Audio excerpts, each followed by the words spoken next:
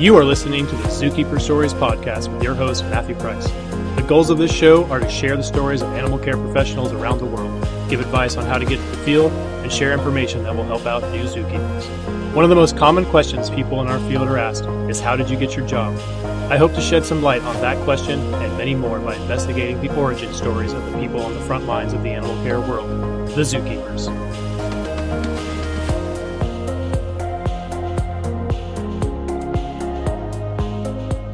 Welcome back to another episode of the Zookeeper Stories podcast. I am your host, Matt Price. Today, I have a keeper that I actually met on Twitter through my other online kind of activity. I also host a couple of fantasy football podcasts, so I interact in that space on Twitter mostly.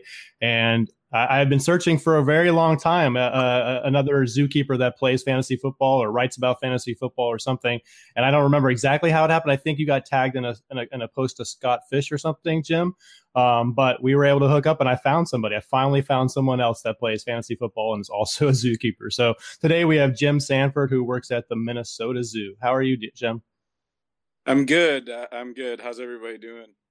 Yeah, we're doing really good. Excited to talk to you today. So you work at the Minnesota Zoo, correct? And that's different than the Como Zoo, right?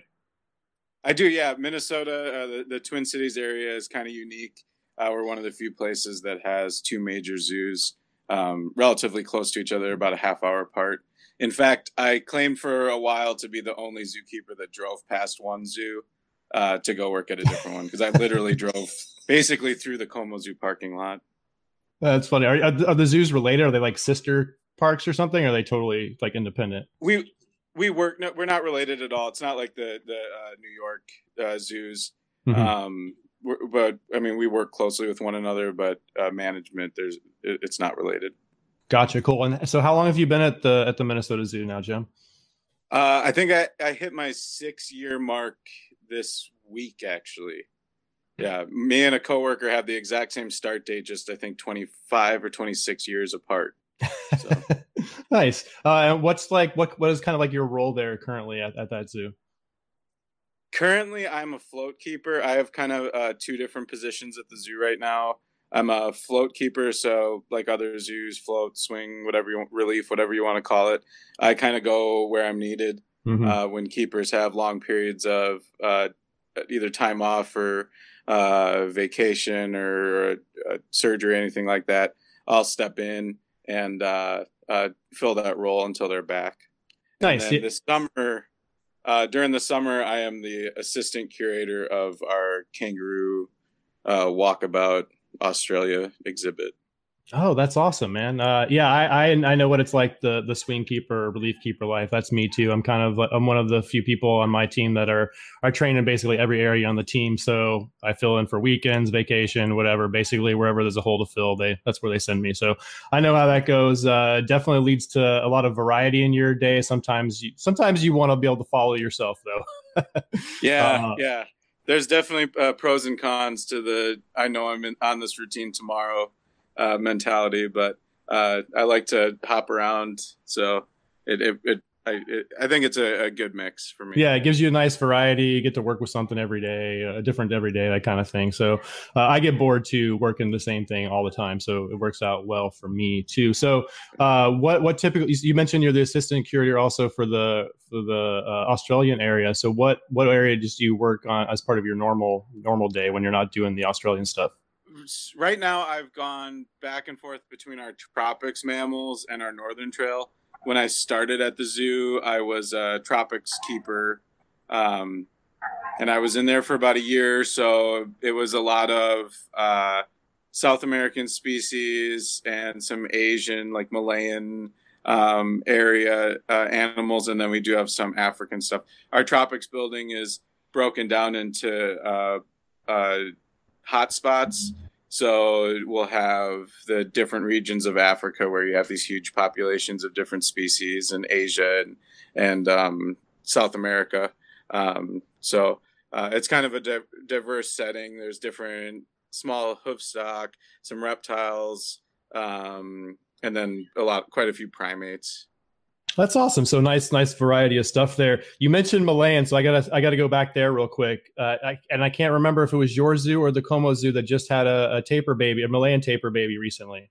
Yeah, we did. Yeah, I was lucky Awesome. enough to be part of that crew, to be around when we would go in and do the weights and the cleaning and stuff. But as a relief keeper, I kind of know that, there are keepers that work 40 hours a week with that species. So it's kind of like, no, you guys go, I'll help clean up the poop. You go do the fun stuff. Like, I get it. I get Yeah, it. yeah, I know Let me how just that. get a quick photo here and there. Yeah, right. Yeah, I was lucky enough to do the same thing at Woodland Park Zoo. I filled in for a keeper that had a knee injury, and during that time, we had a juvenile that was being raised. So that was a lot of fun. That was what actually one of became. That's how it became one of my favorite species, honestly. So that's awesome, man. Well, let's go back a little bit. Let's actually, I guess, way back. Let's go back to the beginning. What happened? I guess early in your life that it kind of made you want to work with animals and really do it professionally at some point? Was there it's like an event early in your life, whether it was when you were in like elementary school or even younger, that kind of said, hey, I love animals and I might want to do this at some point? Yeah, I mean, we can get the embarrassing stories out of the way real early. Okay, that's good. So when I was a kid, growing up in St. Paul, yeah, we had both zoos. So we had the Como Zoo's a free zoo. It's one of the few free zoos in the country. And I grew up in Como Park, like went to Como Park High School.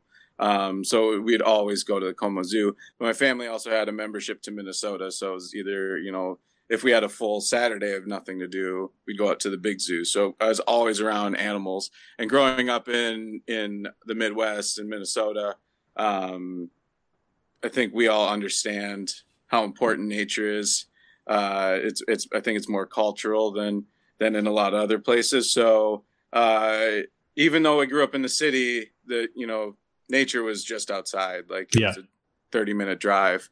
My dad grew up in northern Minnesota, so he'd go up and visit relatives and go fishing and things like that, or go up to the Boundary Waters. And I'm not like a super outdoorsy guy. I've never camped or anything like that. Or I'm not super big on fishing. I think it's one of the reasons that I left the state for so long, because fishing wasn't for me. But just going to zoos and being able to, remove yourself from the city and going and stepping into Africa or stepping into the tropics, or Minnesota Zoo is real nice because we have a nice aquarium department. So being able to just go in and now you're at the ocean.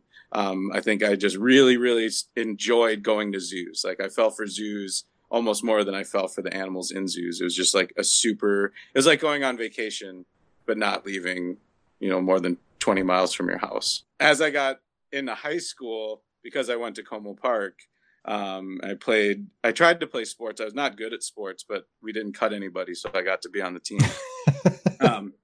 In between school and practice, we'd have like an hour or two to kill. So friends and I would go to the Como Zoo and just literally just kill time.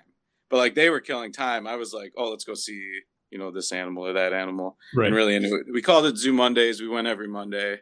Hopefully those guys listen to this podcast when I tell them I'm on it and hear the shout out. So, but yeah, that's really where, and then, you start taking aptitude tests and they're like, hey, you can either go into a profession like a postal carrier, like my dad was, or it looks like you kind of like animals. So maybe check out that path. And that seemed a lot more interesting. So, and went to school for zoology and never looked back. Okay, cool. So let's go back a little bit. Were your parents like very supportive of this new passion of yours? Like, were they into it as much as you were? Or were they just kind of like, oh, this guy likes to go play with animals all day? They're super into it. Nice. I think there are some days that my family's more into it than I am, to be honest. Like it's great. Like I'm great. Like I'm not doing anything else with my career, but like they love it. So it's really, really nice. I'm really lucky to have a supportive family. When we'd go on vacation, we would use our Minnesota Zoo membership to go to other zoos. Like we'd routinely drive to Chicago for like I think it was over like spring break or something when I was a kid. So we'd go to Brookfield and Shed and Lincoln Park. And when we go to Florida for a vacation, we'd always vacation in Florida. There's actually the Central Florida Zoo is in Sanford, Florida. So my family always just was like, yeah, that's our zoo, so we need to go to it. And so yeah, they're always, and my parents like to travel now as they're retired. And they'll just be like, yeah, we stopped at this place, we stopped at this zoo, we went here, we went there, and I always get a crushed penny. So that's funny. Every zoo has one of those like crushed penny emblem things. Actually, the other day I was walking by and there was a kid trying to use one of the machines at our zoo, and the mom was like, "Sorry, I don't have a penny. I don't carry pennies anymore. Like you're just gonna have to find one." And I was walking by them. I actually saw one right on the ground next to them. It was heads up. I was like, "Hey, look, I got a penny for you." So mom did have some quarters to pay for it. So that kind of made it. That's funny that every zoo kind of has that. That's cool, man. So family very supportive. I did the same thing when I was growing up. Like when we went on vacation, or even still as an adult, whenever we go to vacation to a new city or something, like we make a point one day is the zoo day to check it out. So that sounds very similar to me as well. Okay, so you were in high school. You were going to the zoo on Zoo Mondays, and at what point in your high school career did you know, okay, I want to go be an actual zookeeper, and like kind of like what steps did you take towards trying to make that happen there? it was probably my junior or senior year when I started thinking about going to college and where I was going to go and really what I wanted to do. And I started looking at different schools. I knew one thing. I knew I didn't want to stay in the Twin Cities area. I knew I wanted to get away, just to kind of go off and be on my own and be independent for a bit.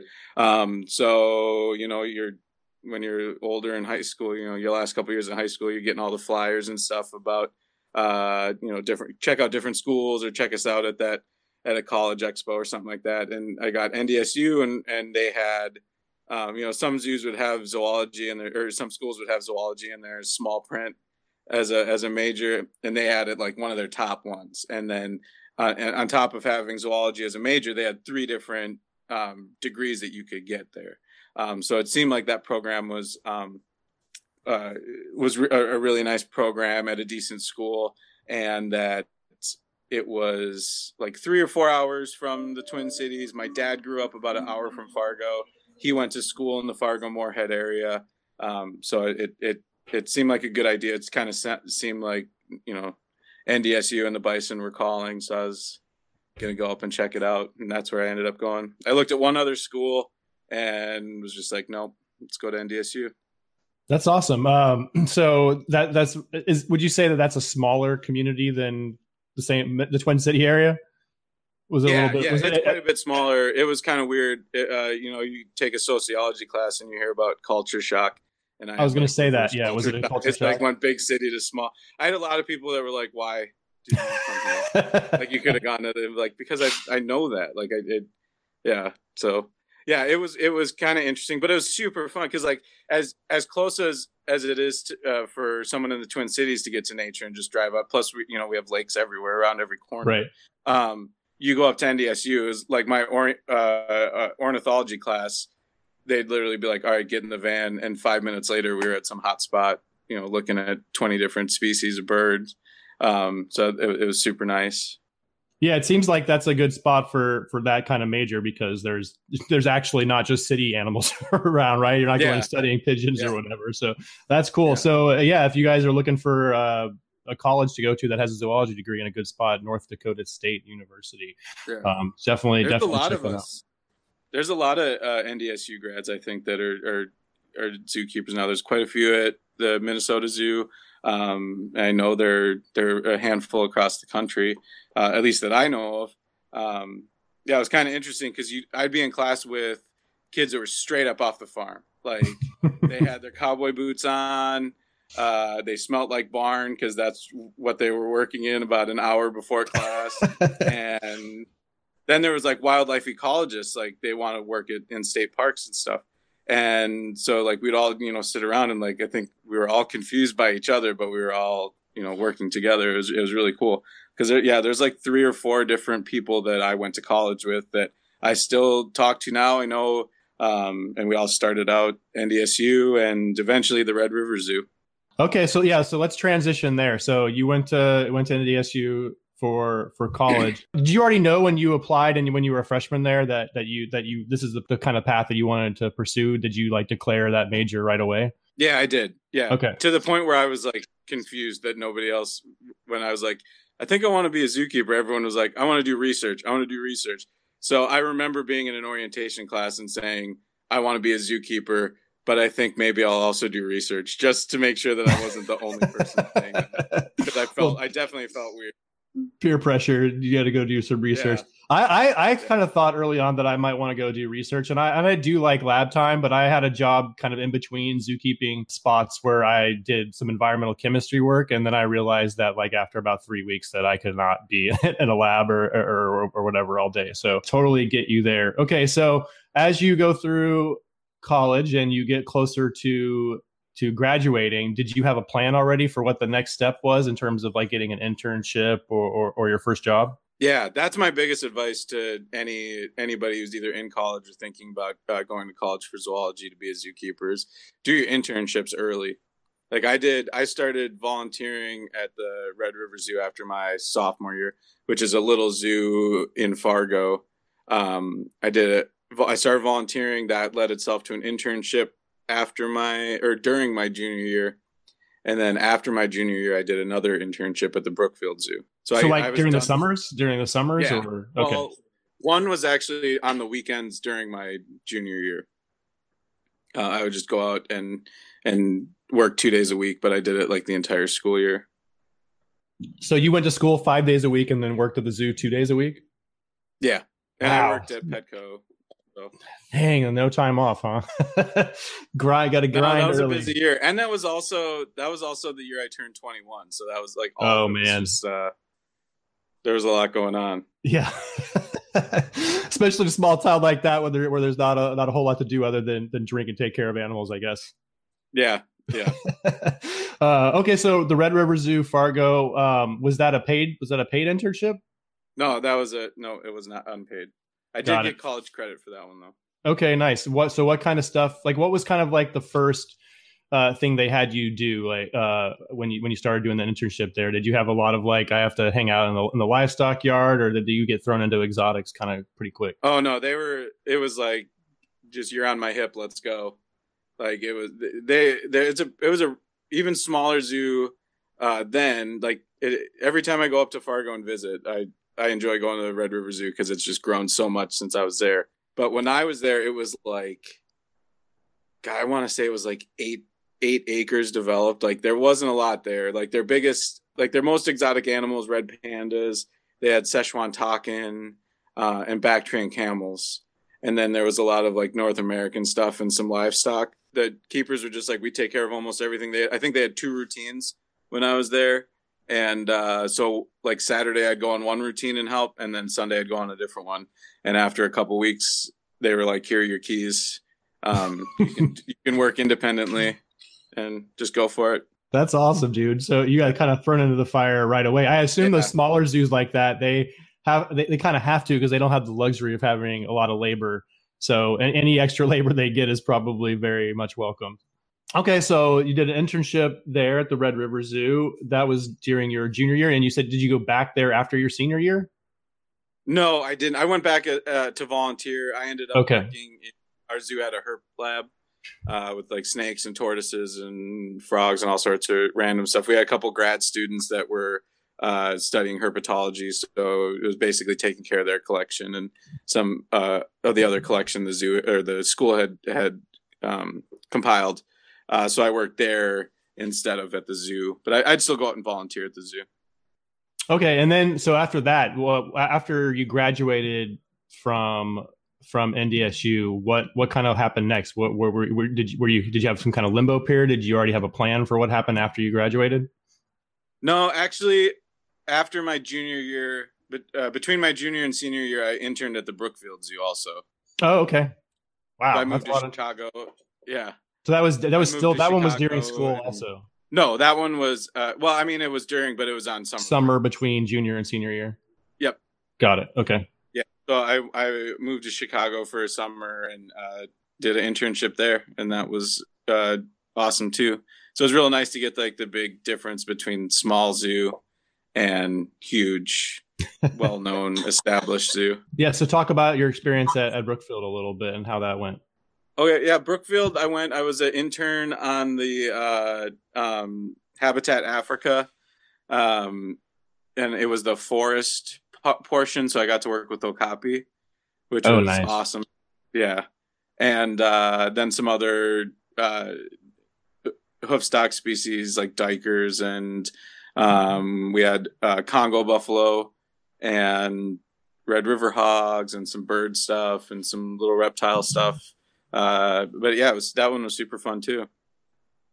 That's cool. I've only time I've ever got a chance to work with Okapis was on our late shift here. Our late shift, the Okapis are not on our team; they're on a different team. But our late shift like brought in the Okapis from the other area, and we basically just pulled them off exhibit, walked them down the chute. That's all I've ever really done with them. But a friend of mine at Disney, she works with them almost every day, and she wrote some papers about doing ultrasounds and stuff with them. Trained a few for ultrasounds and things. So those animals are awesome. So. It sounds like you got a lot of varied experience there at Brookfield. Yeah, I think I don't know why I was so aware of what to do in college, but it was just like just work with animals, just constantly work with animals. Like sometimes when we get interns at the zoo or younger keepers, I'm like, "What did you do all of college?" And they're like, "Nothing." Why not? Like, get in there, get at it. Yeah, I mean the best. Most, not all zookeepers, but a lot of zookeepers that I work with, including myself, like I learn better by actually going and doing it.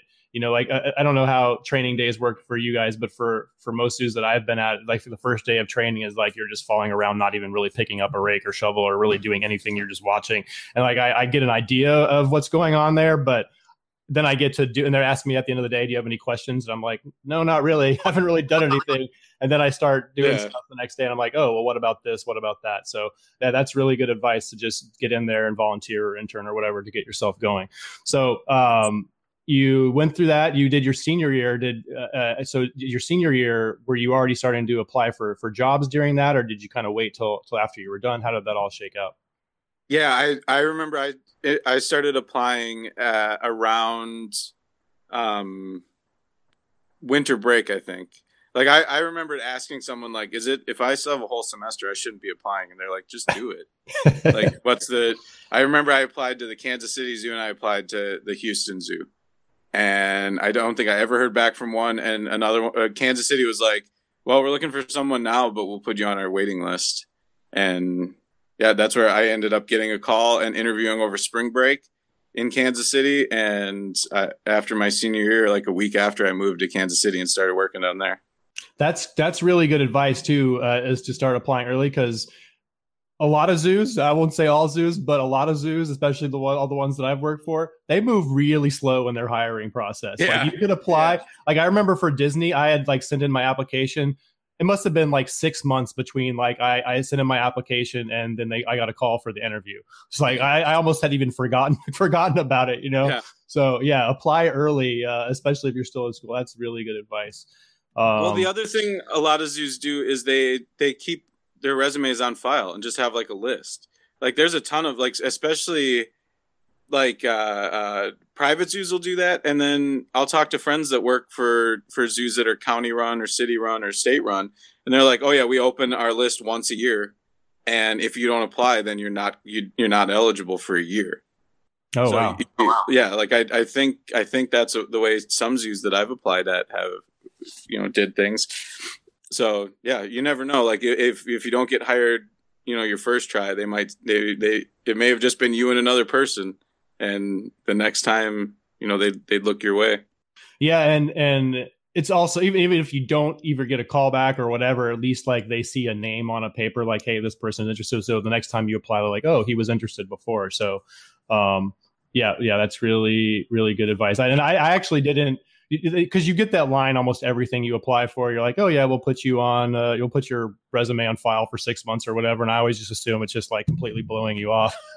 So yeah. that's good. The good news that doesn't always happen. That they actually do come back to that sometimes. Okay, so Kansas City Zoo trip from. Did you move? So you moved from North Dakota to Kansas City. The Kansas City Zoo, I guess, talk about that experience. But did you have some more culture shock there? I know Kansas City is probably a bigger city than where NDSU is. Yeah, Kansas City reminded me a lot of Minnesota. Like it was a nice mid-sized Midwest town or city. It had a baseball team, so I was happy. It wasn't a very good baseball team at the time. But that actually made me pretty happy too, because tickets were like super cheap as you Yeah. could go to a bunch of games. Um, but yeah, I mean, it was like I really enjoyed going to Kansas City because it was one of those young zoos that you hear about where like people go there and get a ton of experience, and then it's like it's like their waiting room for the zoo that like they were planning on going to. So I worked with a lot of people that worked there for a few years and are in Denver, there for a few years or in Houston. And then some people, they stay like they enjoy the zoo enough that there are plenty of people there that have made a career out of working at the Kansas City Zoo. I've met several keepers at, I think, really all of the zoos that I've worked for that spent some time at Kansas City. So it does seem kind of like a place that people go to maybe gain experience and then move on to other places, which is, I guess, is kind of rough for that zoo if they have that much turnover. Yeah, that was difficult. When you're always training new people and you're always short staffed. It's a pretty big zoo too. There was I think there was like 60 to 70 keepers there. Probably not that many, but it felt like it. I think just with all the turnover, there was always someone new there. But there was like 7 or 8 different teams. They had like every animal imaginable. That was the best part. Like they had the huge Africa section. They had a bunch of big cats. They had 3 different great apes. They had all sorts of great animals there. So with the turnover, like if you're like, I want to work gorillas, it didn't take terribly long for there to be a position where you could start working gorillas. If you wanted to work elephants, same thing. Right. That must be nice to be able to move around a little bit easier, because a lot of zoos that doesn't happen. I know they say it does. Like, oh yeah, you come and get hired in this position and this position, and then if you want to go somewhere else, there'll probably be an opportunity. But in most cases, in reality, it's a lot harder to move around like that. You either lose seniority moving to a different team, or it's just not as easy as they make it out to be. But if you do have high turnover like that, then that leaves options for working with lots of different stuff. So how long did you spend at Kansas City? I was in Kansas City for about 7 years. 7 years. Okay. Wow. Yep. What kind of area did you work in the longest at there? Like what kind of animals did you work with the longest for one stretch, or did you move around a lot? I didn't move around a lot there. I was hired on what was technically the children's zoo at the time. Right before I got to Kansas City, they got a bunch of bonding money passed. So when they hired, they were like, yeah, we're going to be building, and we're going to be building a lot. So every year it was really nice. So like every year there was something new being built. So when I got hired on the children's zoo, but the children's zoo is unique because they wanted to have all sorts of like super energetic exotic animals in it too. So they redid this big red dairy barn, and they built they revamped it to have like lemurs and squirrel monkeys and meerkats and all sorts of exotic animals in it.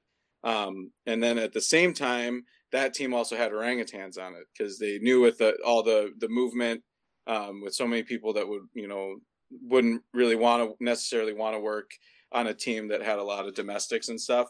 They're like, well, if we put orangutans on it, the orangutan keepers will want to stay on there, and it'll be an incentive to keep people on that team. So I got to work, one day I'd be working with goats, the next day I'd be working with orangutans. So it was a really nice mix, and that eventually led to a split position between that team and also our elephant team. So I got to work elephants for a few years. And then eventually they reformatted the zoo. We renovated and reopened the original zoo building that was 100 years old with an indoor rainforest inside. And I was the assistant supervisor on that team and opening that building.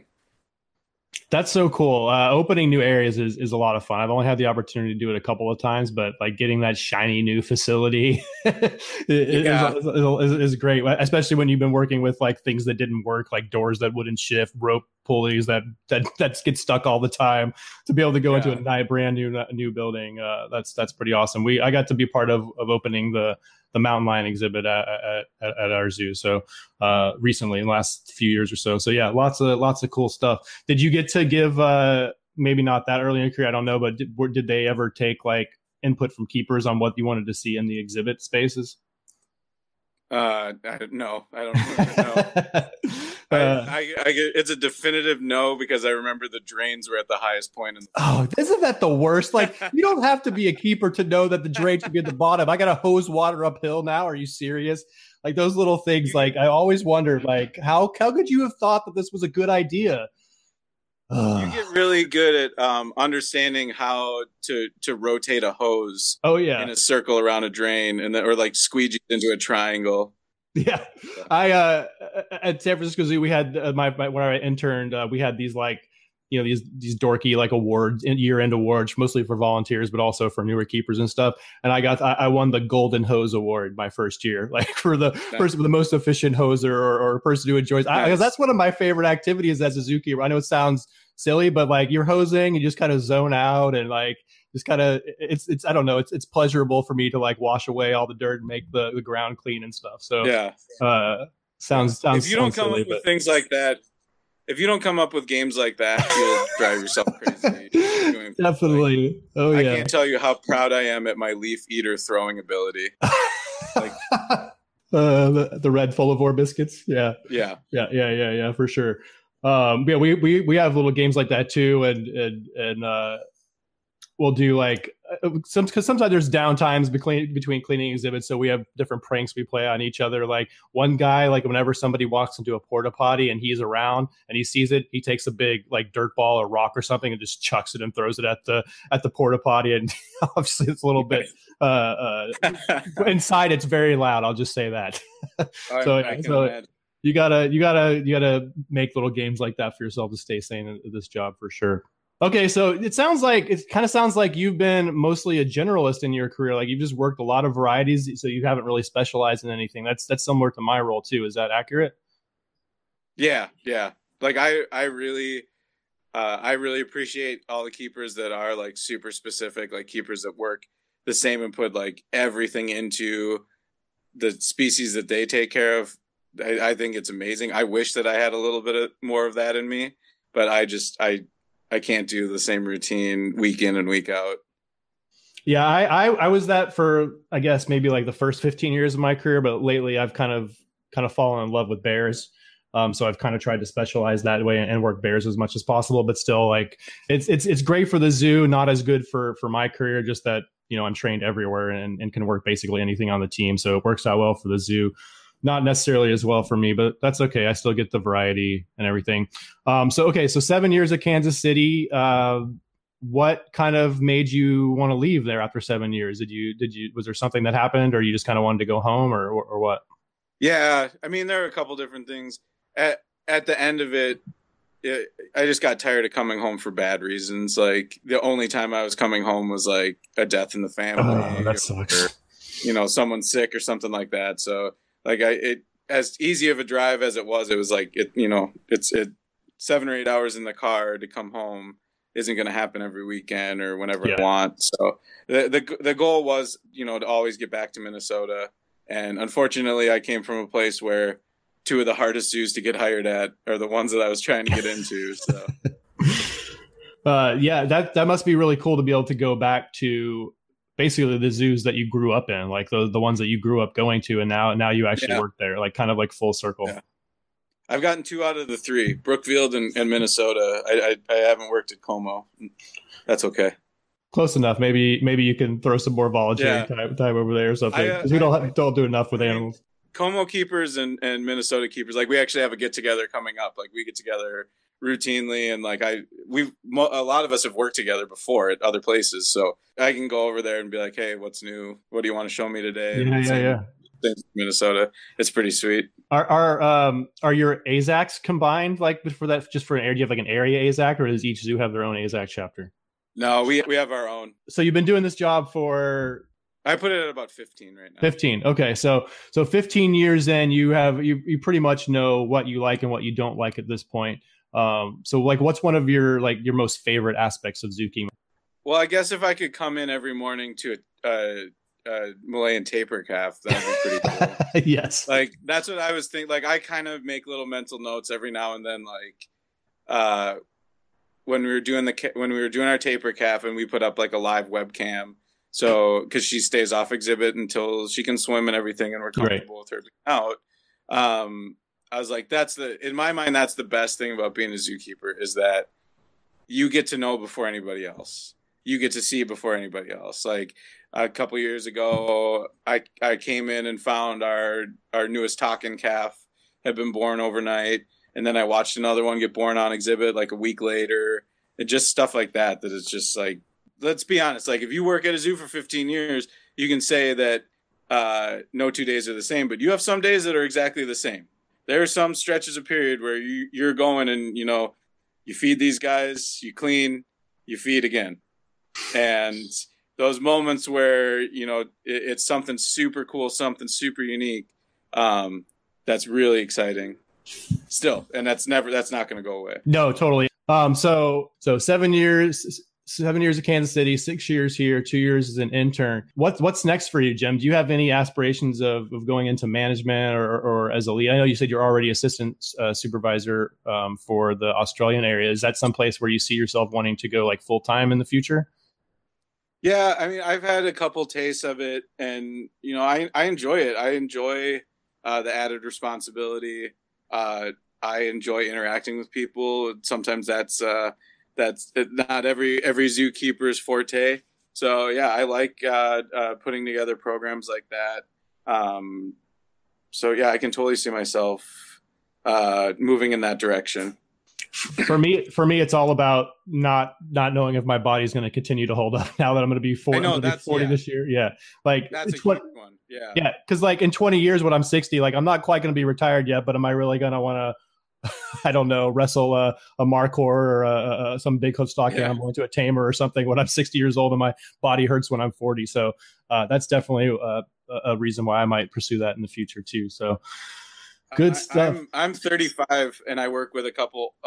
There's quite a few older keepers at our zoo, and they're all just. I think they take better care of themselves than I. And I think they've always taken it. And I'm overweight, and like I enjoy exercising, but I don't do it enough, and my diet doesn't complement the exercise. And yeah, I'm the same already. I'm the same way. I have a terrible diet, and like it's so hard when you have a physical job like we do. Like it's so hard to like come home and then get up to go do more exercise, because what we do is basically physical labor all day. Yeah. And then like I've got to go home and do more physical labor. It's like, dude, I've already walked I have the little step counter or whatever. I've already walked like 15, 16,000 steps today. Like I feel pretty good, but the reality of the situation is your body gets into that routine and like it doesn't really do anything for you health-wise, so you have to push yourself to do more. And I'm really terrible at that too, man. Like I come home and I'm like done, and I just want to sit on the couch and watch some TV for a little bit, Right? Yeah. I actually took part in a weight loss study this last year with our insurance company, and like I had to go in and see a nutritionist every week. And the first one, I was like, they were like, "How active are you?" And I'm like, "There's no column for how active I am. Like I walk all day, I'm lifting all day." And so like she was like, all right, well, eat this many calories for the week and or daily for a week, and come back and we'll see where you're at. And I lost I think I lost 12 pounds in a week by going on the diet that for someone that's like an inactive person should have been on. And she was like, yeah, no, stop eating that much, eat more, don't do that again. Yeah, it's so hard. And people that when they first start, they lose a ton of weight. We had a security guard that got hired as a keeper, I don't know, several years ago. And we have this one string that's basically all hillside exhibits. So like it's a center pathway. I don't know. I wouldn't say a 45-degree angle, but it's pretty dang steep. And then exhibits kind of off to the side of them. They're all on hillsides. So you're constantly walking up and down hillsides. He must have lost like 3 pant sizes within the first month of being there, dropped like 40 or 50 pounds. Just didn't really change anything about his lifestyle, just doing that new job. So we joke on the Mesa team that you don't have to have a gym membership because you get all your cardio and everything in right there. But unfortunately, your body does become used to it, and you have to push your arms. But it's just so hard. We have a few people that do run marathons and stuff, like go run like 10 miles after work. I have no idea how they have the energy for that after getting up at 4:30 in the morning or whatever to start at 6. So Yeah, definitely consider that if you're looking for this job. That is a very physical job, and you are going to be physically tired for sure. I actually used to be my wife confirms that she's a teacher now. I taught for about a year and a half as well, and like it's a different kind. Like from that kind of job, you come home just like mentally exhausted and like can't think Yeah. about anything. But this job, you come home physically Yeah. exhausted.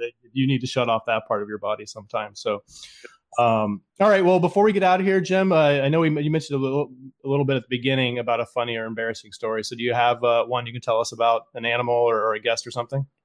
Yeah, I do. This happened like it was like 3 months. The first summer I was in Kansas City, we partnered with Iowa Fish and Game and we would breed swans, and then the cygnets would get released. So they were out on a pond that was connected by a couple different ponds, and it was like close to the public, a nice quiet area. And we were gonna go catch the cygnets to do either move them or do a health check, or I can't remember what it was. And so I was like being all like, new guy, got to be like super proactive. Let's I'm gonna show them that I deserve to be here. And so they're like, all right, the swans are in this little pathway area that like was like, go, we can get them now. Like we just need to corner them. And I was like, oh, there's this huge bamboo pole that'll work perfectly for just, cornering them, keeping them in there. So I'm running through the zoo with this bamboo pole. And for the rest of the time at the zoo, I was just mocked for it. Like now, anytime I see any big bamboo, I take a picture and send it to everybody that was involved in it. But the guest stories, there's too many guest stories. Like everybody, like if you don't have like at least 20 guest stories, then you don't spend enough time on the public path. Like you need to get out there. And like our kangaroo exhibit, I had to stand and talk to people all summer. And so there's just bad ones. And usually it's just super weird, bizarre people. I've had people tell me like all they want to do is go in and lay down with our capybara and pet them. I had we had a whiteboard in Kansas City that we always wrote the weirdest things that we had heard out in the public area. And I think when I left, I hope no one's topped this, but someone was like looking at our Saki monkeys and they said, are those the monkeys from the Wizard of Oz? And I just looked really blankly at them like I don't even know how to answer that. And her boyfriend went, no, those ones have tails. And I was like, all right, fine, that's how we can end this interaction. So yeah. Oh yeah, I have tons of those too, man. Given polar bear talks, I've had people walk up and tell me that these are just albino black bears. Yeah, that kind of stuff. I keep teasing it. I need to just do it. I want to do an episode where I record. It's just basically I record a bunch of keepers telling different dumb things that guests do, and then that's the whole episode where we just have like, I don't know, like 15, 20 stories of dumb things that guests do, and then kind of like do something like, okay, this is how you go to the zoo, and this is how you not go to the zoo. Absolutely, I've been working on that one with our media department. Oh yeah. Like, every time when you're out in the public area, all you like, how many times have you been in the public area at like 1:00 and someone's like, everything's asleep? You're like, yeah, get here at 9 when it's cool out. 1:00, it's hot out. Right. Like, I want to take a nap. You want to take a nap. Your kid's taking a nap. Like, yeah, that's what I think every zoo should like break down like the best way. I call it like the way the zookeeper would see the zoo. Like that's a great way to put it. Yeah. You got to adapt to the animals. Just because they're in a zoo doesn't mean they're going to change your life. Like we get that at the Maine wolf exhibit all the time too. Like they're crepuscular animals. They're up early and late, and you come to the zoo at noon and you can't see them and you wonder why. It's just and then they get upset about it, and it's like, I can't just press a button and make the wolf come out here, dude. So that's really good advice. Okay, so the last thing before we get out of here, Jim, again, thank you so much for coming on the show today. I like to give my guests at the end here, just to kind of open the floor. You can either, I don't know if you're doing any research or anything you want to plug, anything that you really want to talk about, whether it's about your career, advice for other keepers or whatever. Just kind of like to give you the floor at the end here. No, thanks for having me on. My advice to any young keeper is just, I think I've heard it on the podcast before. Just say yes. Like, be open. Like, when I was an intern, I was like, I'm going to be a reptile keeper. And then I somehow did not become a reptile keeper at all. like maybe at home and a little bit, I know a little bit more than some hoofstock guys, but like I didn't think that I would ever end up working orangutans and elephants and all sorts of different stuff. And so just be open to things and try new experiences in the field. There's a lot of like fun stuff out there that you wouldn't even know to realize that you were into. Yeah, keep all your options open. Don't burn any bridges. Yada yada yada. Yeah. Jim, you've been awesome, man. If you guys want to follow Jim on Twitter, see him tweet about movies and football and occasionally animal stuff, you can follow him at Jim the Zookeeper. You can follow me at mpricer. There's not a Twitter for the show, but actually there is a Twitter for the show, but I never use it. You can follow that if you want at Zookeeper Story. Hope you guys had a good time today. Jim, thank you again so much. You guys have a great day, and we will see you next time with another episode of Zookeeper Stories. Thank you for listening to the Zookeeper Stories podcast. I hope you learned something about zookeeping and had a few laughs along the way. If you like what you heard, please subscribe, rate, and review the show on iTunes and Stitcher. It really helps me to grow the show and continue to improve.